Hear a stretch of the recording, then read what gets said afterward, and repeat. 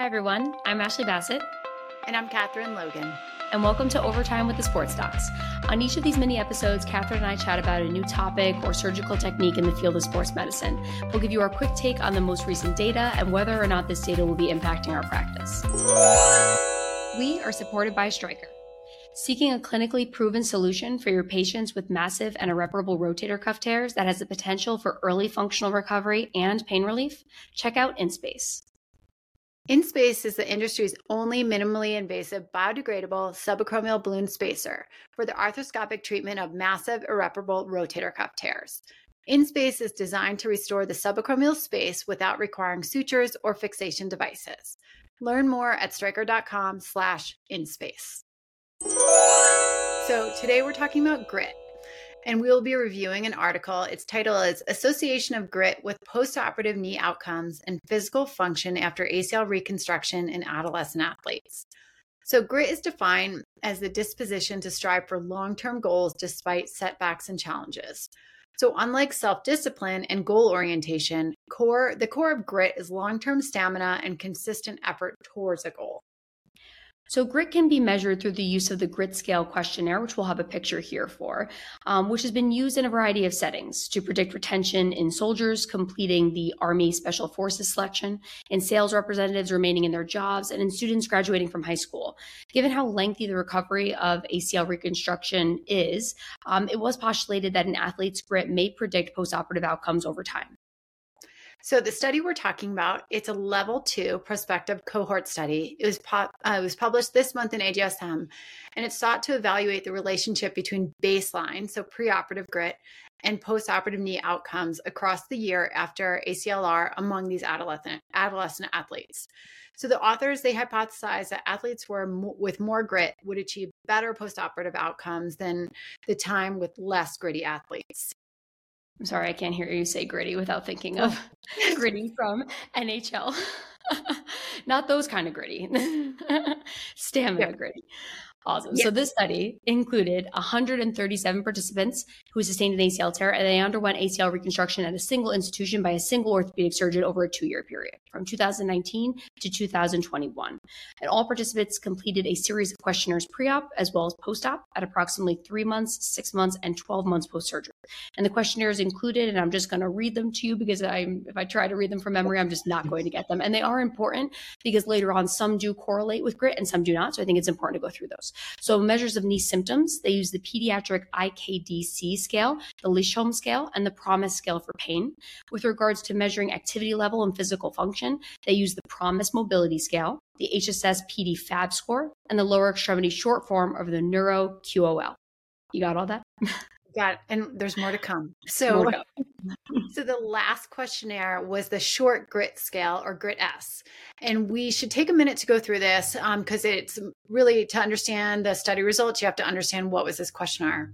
So it's an 8-item questionnaire, and it's been validated in adolescents. So participants respond to how differently statements apply to them using a 5-point scale from not like me at all to very much like me. So a higher total mean score on that 1 to 5 corresponds to more grit. Okay, so hang in here. The 8 statements included are as follows. Number 1, new ideas and projects sometimes distract me from previous ones. Number 2, setbacks do not discourage me. Number 3, I've been obsessed with a certain idea or project for a short time, but later lost interest. Number 4, I am a hard worker. Number 5, I often set a goal, but later choose to pursue a different one. Number 6, I have difficulty maintaining my focus on projects that take more than a few months to complete. Number 7, I finish whatever I begin. And lastly, 8, I am diligent. That was a lot. You did great. So we're going to skip past the stats section right now because no one cares about stats. Only people who care about stats are statisticians. And we're going to go right for the results. So baseline characteristics of the study group, 70% were female with a mean age of 15.8 years. Interestingly, 74% of the injuries occurred via non-contact mechanism. Maybe that's interesting, maybe not surprising, given that 70% were female. And the graft, interestingly, used was quad tendon bone autograft, which I found refreshing because I think that's a new graft. And so it was exciting significant to see it being used in a major study like this. So with regards to grit, there were no statistically significant changes in baseline to postoperative grit over time, nor was there any change in grit based on age or sex. So the grit people came in with persevered, and that was the grit they had at the end of their postoperative recovery. Over the course of 12 months, there was a statistically significant improvement in all outcome measures that we listed at the start of this episode for the entire sample. So everyone improved. So the majority were female. Catherine, do you think this makes a difference in terms of evaluating grit, or like what this kind of the impact of this paper? Yeah, so I think it's really hard because we already know, okay, ACLs, there's more females, especially, in that adolescent population. So I'm not sure if it really makes a difference in this population or in this study design, I should say. But, I don't know. Do you have any different thoughts than I do?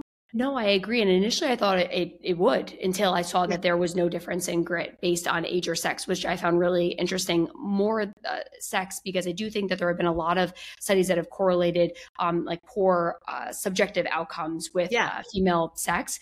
And we're not really sure why that is, but we do see that. And so I was wondering if we would see the same thing with grit, but we don't here. So I don't think that it impacts it. I think this is kind of a refreshingly accurate study, because the majority of people who do sustain an ACL tear are female. They're tenfold higher risk. So I think this is actually very representative. Yeah, I think so too. And, we're showing you, if you're watching on YouTube, these tables, just so you get a little bit of a deeper dive into the results.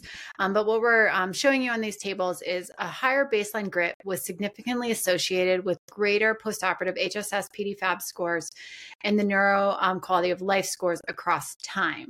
So that's indicating that grittier individuals achieve better physical function and activity levels over time than less gritty counterparts. So of note, there was no significant associations between baseline grit and any of the knee symptom scores or promised mobility score. So what do you think? What does that mean next for us? Should we be looking at things, screening postoperatively? Can we educate on expectation? Should we be using these variables to measure beforehand? Ashley, is this changing your practice?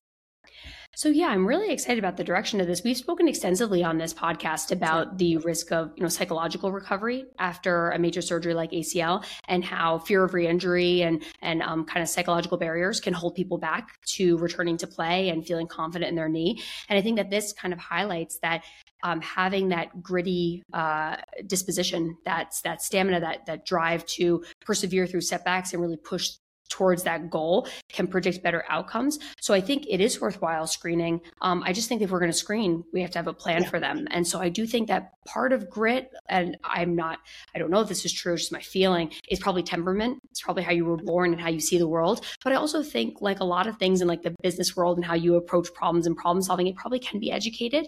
So I think the next step is, do we have implementation? Do we have things to implement to have people change their grit or to address their postoperative recovery differently if they're found to have less grit going into this? I think that'd be really exciting. Yeah, I think just like you're saying, we need an intervention. So I believe that this is something in the works. So the study was done in Denver at Colorado Children's. So my understanding is that there is something in the works there, and that the hope is that there's an intervention that will be studied next. So now it's like a little bit of a proof of concept. Let's now implement the intervention and then study that. So hopefully that's coming, but I do agree that it's probably partially that learned behavior. So just because someone comes in with a lower grit score, maybe there's some things that we can do to, sort of elevate that along the way. Absolutely. I completely agree.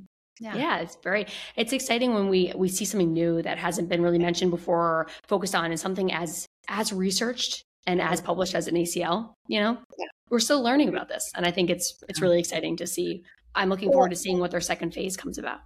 And I think kind of, we've talked about this before, where we'll say, do we really need this new technology, this thing that's just been invented, this little change to the anchor? Is it really doing something? But where, as a field, we have so much room for growth is like all these other things, like the psychological aspects of recovery, or understanding postoperative rehab, or nutrition, those kind of extra ancillary sort of pieces. I think those are going to be the keys to really like increasing and improving our outcomes. Not always, do we really need that new anchor, sometimes. But yeah, I completely agree. Awesome. Well, thank you for listening to our overtime chat. We hope you enjoyed our conversation this evening. So make sure to subscribe on Apple Podcasts, Spotify, Amazon Music, or wherever you get your podcasts to stay up to date on all things sports medicine. You can also watch us on YouTube. If you like what you hear, please consider subscribing and leaving us a review. You can also reach us by email at thesportsdocspod@gmail.com or find us on Instagram at thesportsdocspod and Twitter at thesportsdocpod, no S. We love your feedback. Stay fit, friends.